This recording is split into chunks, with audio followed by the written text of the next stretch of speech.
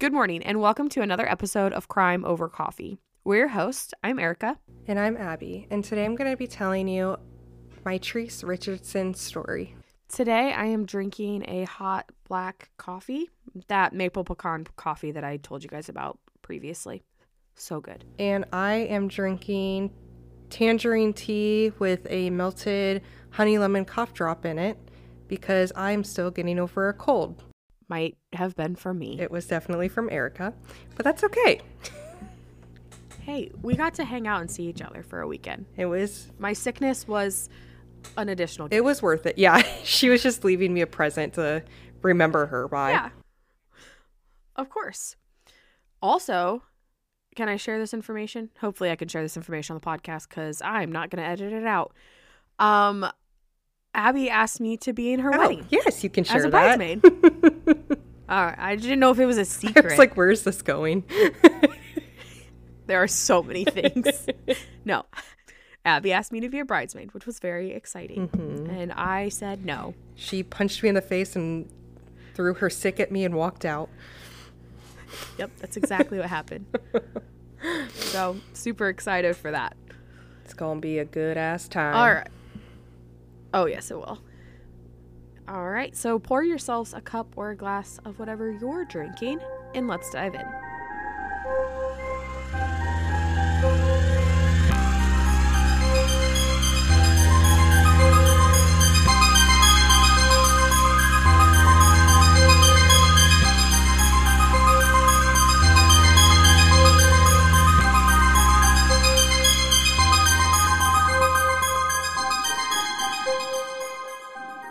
Today I will be telling you all Mitrice Richardson's story, and just a little note up front, this story does deal with mental illness. And then one other note I just want to throw out there, I ended up getting a lot of information for this story from the Los Angeles Magazine.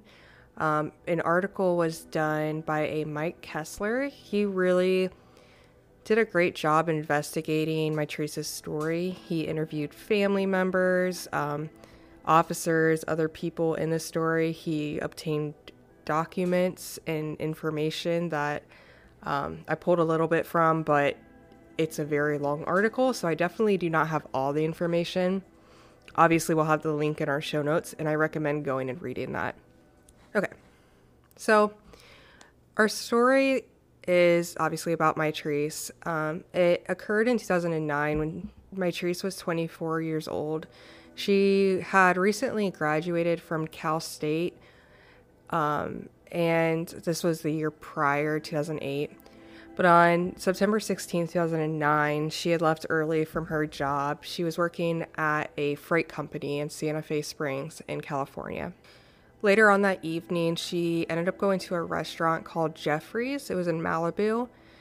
And she bought a $65 Kobe steak and a Ocean Breeze cocktail. So she ended up with a bill that was $89. When she got to the restaurant, before she even went in, when she went up to the valet, she was kind of acting strangely. And when she got into the restaurant, servers that were there that night said she was acting strange as well. They thought she was acting strange, but not, unmanageably, not like aggressive. So they're like cautious, but just kind of like, okay, she's being a little weird, but whatever. At some point, she actually got up from her table and went and sat with a larger party of, I think, 7 people and was talking to them about astrology. At some point, she said she was from a different planet. So definitely some weird things going on. I'm kind of surprised, which I guess it depends on how weird she was acting, but I'm kind of surprised that they let her order alcohol.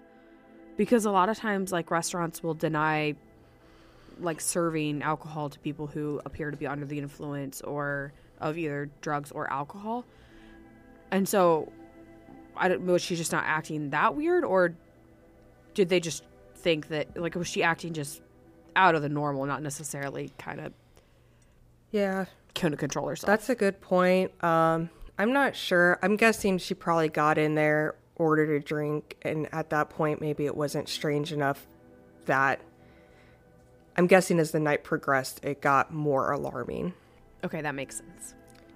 At some point, the group left, and when the waitress, I'm not sure, when they brought Mitrice her bill, she had mentioned something like the other party should have paid my bill, and they're like, no, they didn't. She's like, well, I can't pay for it. And so one thing after another happened, and the cops end up getting called. When the cops show up, they're, speaking to the wait staff, speaking to Mitrice, trying to figure out what's happening. And they go out and end up looking in her car. They find her cell phone, her money, wallet.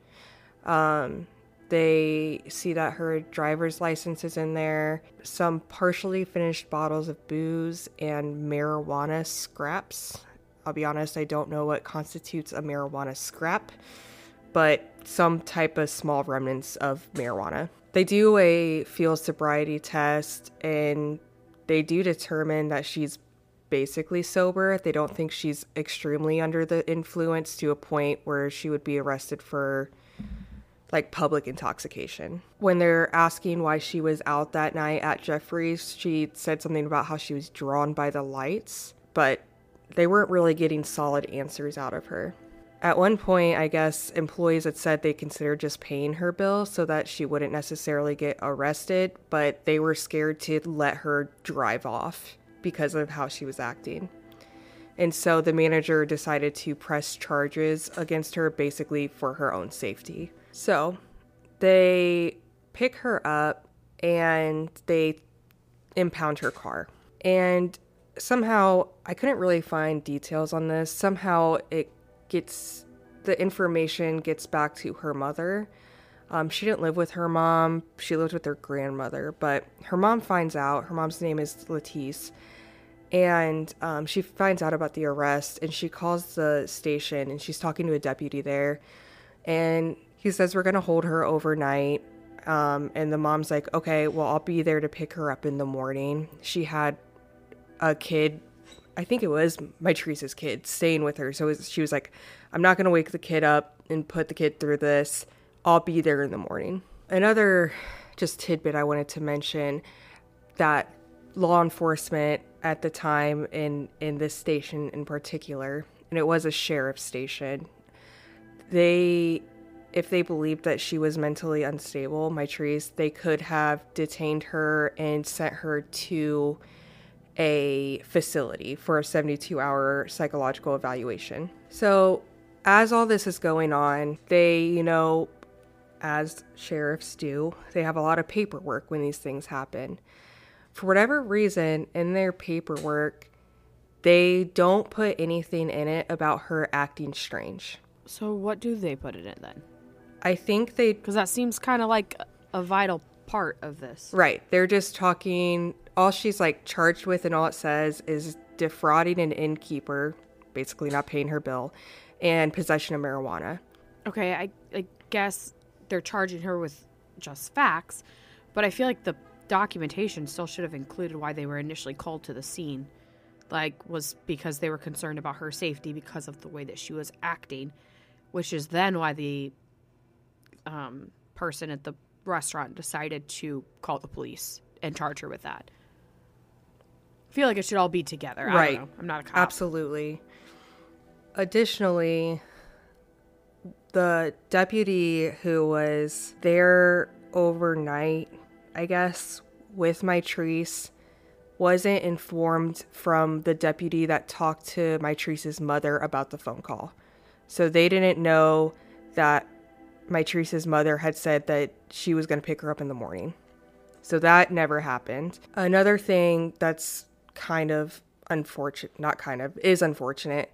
Staff at the restaurant later revealed that I guess the sheriff's officials later on tried to get them to sign statements that Mitrice wasn't acting bizarre or strange. What?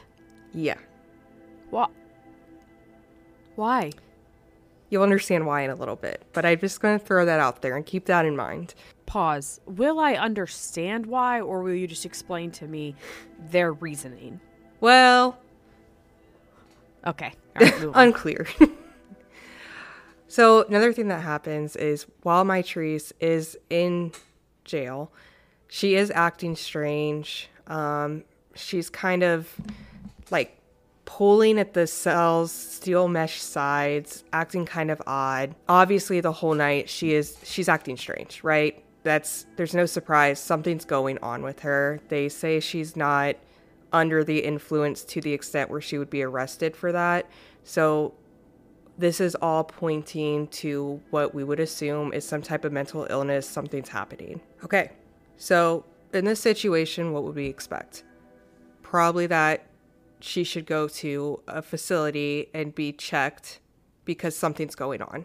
Yeah, she should, at the very, very least, be taken to a hospital to be evaluated for the way that she's acting. Or held overnight to when her mom can pick her up the next day. Yes. That's also an option. Sure. Abby. So what do? About 12:15 a.m., they release her. No. Yes. They release her at midnight? Yes. The middle of the night? Yes. 12 a.m. Now remember, too, her car is impounded. Yeah. They left her wallet and her cell phone in her car. In her car? Yep. And one of their justifications for this is they're like, well, we told her she could voluntarily stay in the lobby until the morning. Huh? Who are these people? Were they police officers or were they like faking? Listen. The bar must have been pretty low to get elected there. Okay. So, in the middle of the night, they release this young girl out on the streets with no car, no cell phone, no wallet, and their plan is that's it, like goodbye, or are they gonna attempt to assist her in some way, like, hey, we'll give you a ride somewhere, or they're just like, nope, they're basically just like, you're on your own. I mean, additionally, she was 40 miles from her home.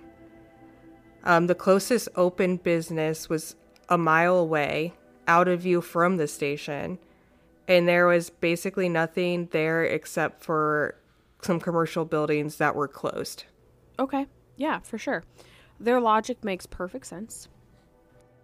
So, obviously, I'm using a lot of sarcasm here. This case is really reminding me of Paul Tarashuk that we previously covered. It reminds me of his story so much. And if you guys haven't heard that one, definitely listen to it. There's a lot of similarities. As you can imagine, this is not really the proper way this probably should have been handled, and we will continue telling you the story after a short ad break. As you can imagine, again, this is not a great way for Mitrice to be released. And we do have a video from outside the sheriff's station that shows her going out of the door and walking off. She's wearing a shirt, jeans, a hat, and her Vans sneakers. And that's really all we have until a couple calls in saying they had a prowler in their backyard.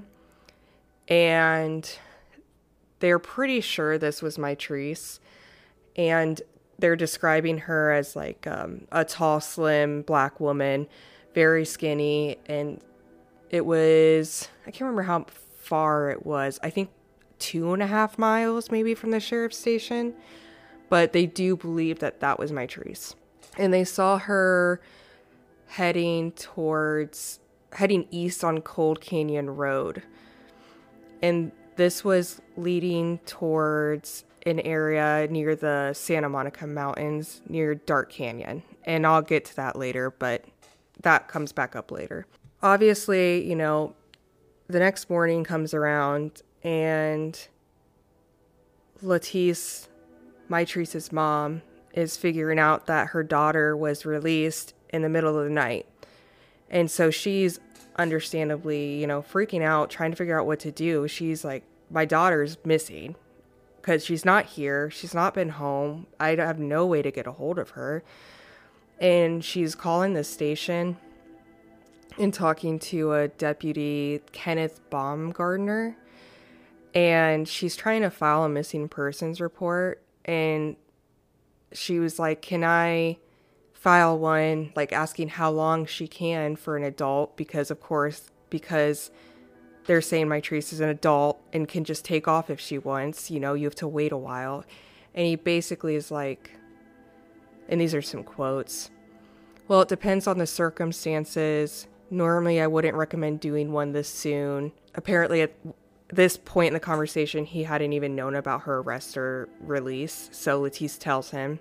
And he goes, I guess probably 24 hours would be reasonable.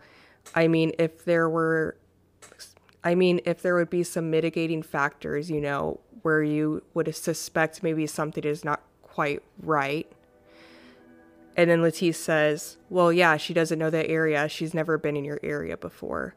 And then Baumgartner says, "I would probably wait till, early this morning. If she doesn't turn up, you can certainly call." And then Lettice responds with basically saying that she's pretty sure her daughter is highly depressed and in a depressive state. And then Baumgartner is saying, "Why don't you wait a couple hours and give us some time and call us back in a couple hours, basically. And then maybe we can do something for you." This case makes my head hurt. So I don't feel like he's fully dismissing her at the moment. He's at least saying, like, come back today, yeah, right? He's not saying come back in 2 days or whatever. And also, you said he was a deputy, which makes me think that he can't just make that decision on his own. Mm-hmm. So maybe she needs to leave. He needs to talk with some higher-ups. But there needs to still be a severity in this situation, because whether or not they want to talk about the fact that she was acting strange or whatever, she was a young girl that was released from jail in the middle of the night, which no one should be released from anywhere in the middle of the night. Like, that's just, no. She was released in the middle of the night, and a place that she's never been, with no money, no phone, no car. It's very valid to be concerned, because she couldn't pay for a ride. So did she pick up a ride with as a hitchhiker? Because that's concerning. That's never a safe situation. Did she get lost somewhere that she was going? Or did something happen while she was out walking around? There's all these different things to be concerned about in this situation. And the police department's just like, not my problem, once she walked through the door on her way out. Absolutely. I mean, at the very least, you would think they would feel some kind of urgency to the situation. And I'll be honest, for me, it feels that they were kind of trying to see if they could put their ducks in a row first, because he didn't know about the situation during this phone call. So he probably wanted to check with others so that they could get on top of whatever it was. And maybe that's me being pessimistic, but that's what I took away from it personally. Now, eventually, 6.5 hours later, they issue a be on the lookout.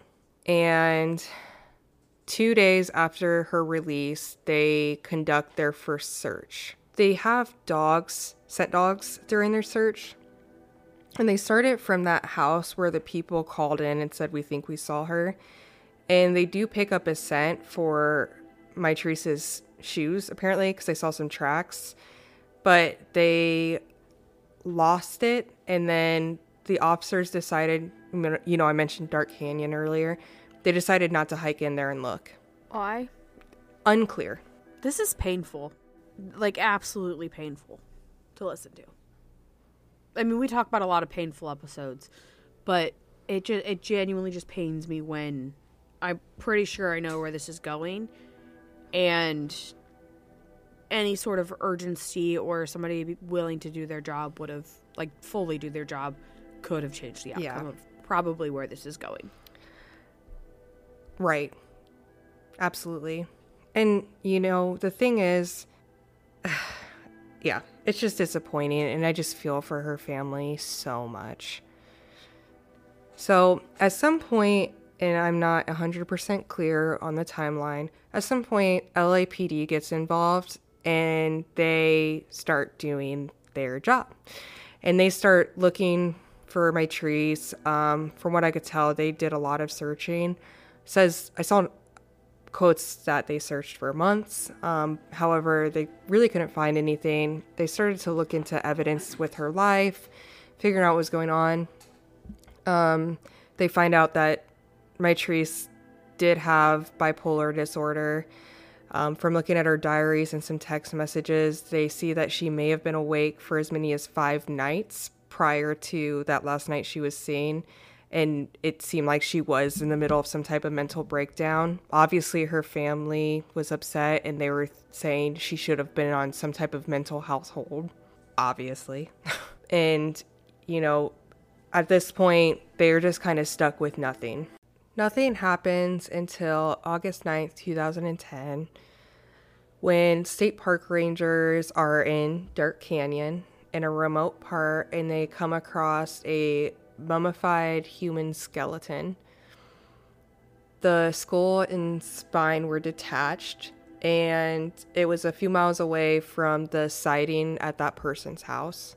It was an area that they'd actually been investigating for a while. I guess a year prior, I think, they had busted it because it was a marijuana farm that was run by the Mexican cartel. And they'd actually gone back out there to make sure it wasn't being reused. It was this area that was really remote. Nobody ever really went down there. There was no official footpaths. It wasn't really a hiking area. And so, again, very remote. And I guess there was some type of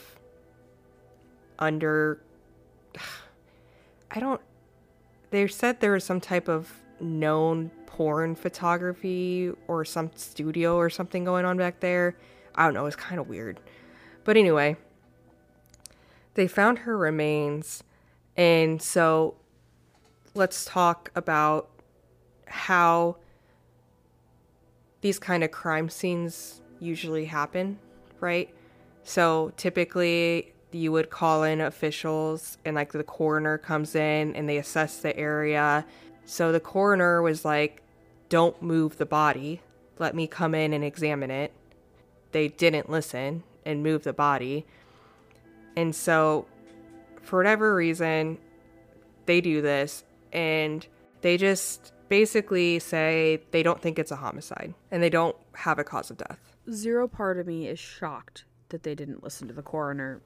First off, 100% of me is pissed that they didn't listen to the coroner. Mm-hmm. Please continue. That's all I got at the moment. I don't know that I could form another sentence for you at the moment. Obviously, the family doesn't believe this. And something else that is just another point to the fact that they handled this so poorly. Later on, handful of months later, Mitrice's mom goes to this spot to put flowers down as like a memorial and finds one of her daughter's finger bones still there. So when they were like going through the body, like parts and doing any sort of examination of the body, they didn't think to be like, oh wait, she only has 9 fingers. When she was alive, she had 10. We should question this. I guess not. And like clearly they didn't do a very good job canvassing that area. No, it's 10 fingers. Like if it was an ear bone, I'd be like, yeah, sure, fine, because there's like 1,000 of those or whatever. But like, you have 10 fingers. So did she turn it in at least? I assume. I assume so. Because that's probably how they figured out for sure that it was a finger bone. Right. Okay. I don't know much else about that. So the stuff I have left to talk about are some things that I pulled from that gentleman's investigation that's in his article, kind of in response to some of the additional sketchy things that happen. So the first one is just kind of an annoying defense that the sheriff's department had about releasing her that night. Basically, they say that they had no legal justification to deprive her of her freedom. That's quotes from them.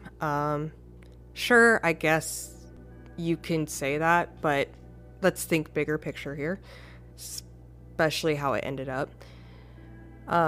Again, let's talk about the fact that they just never came up with a manner of death and just said they have no evidence of foul play.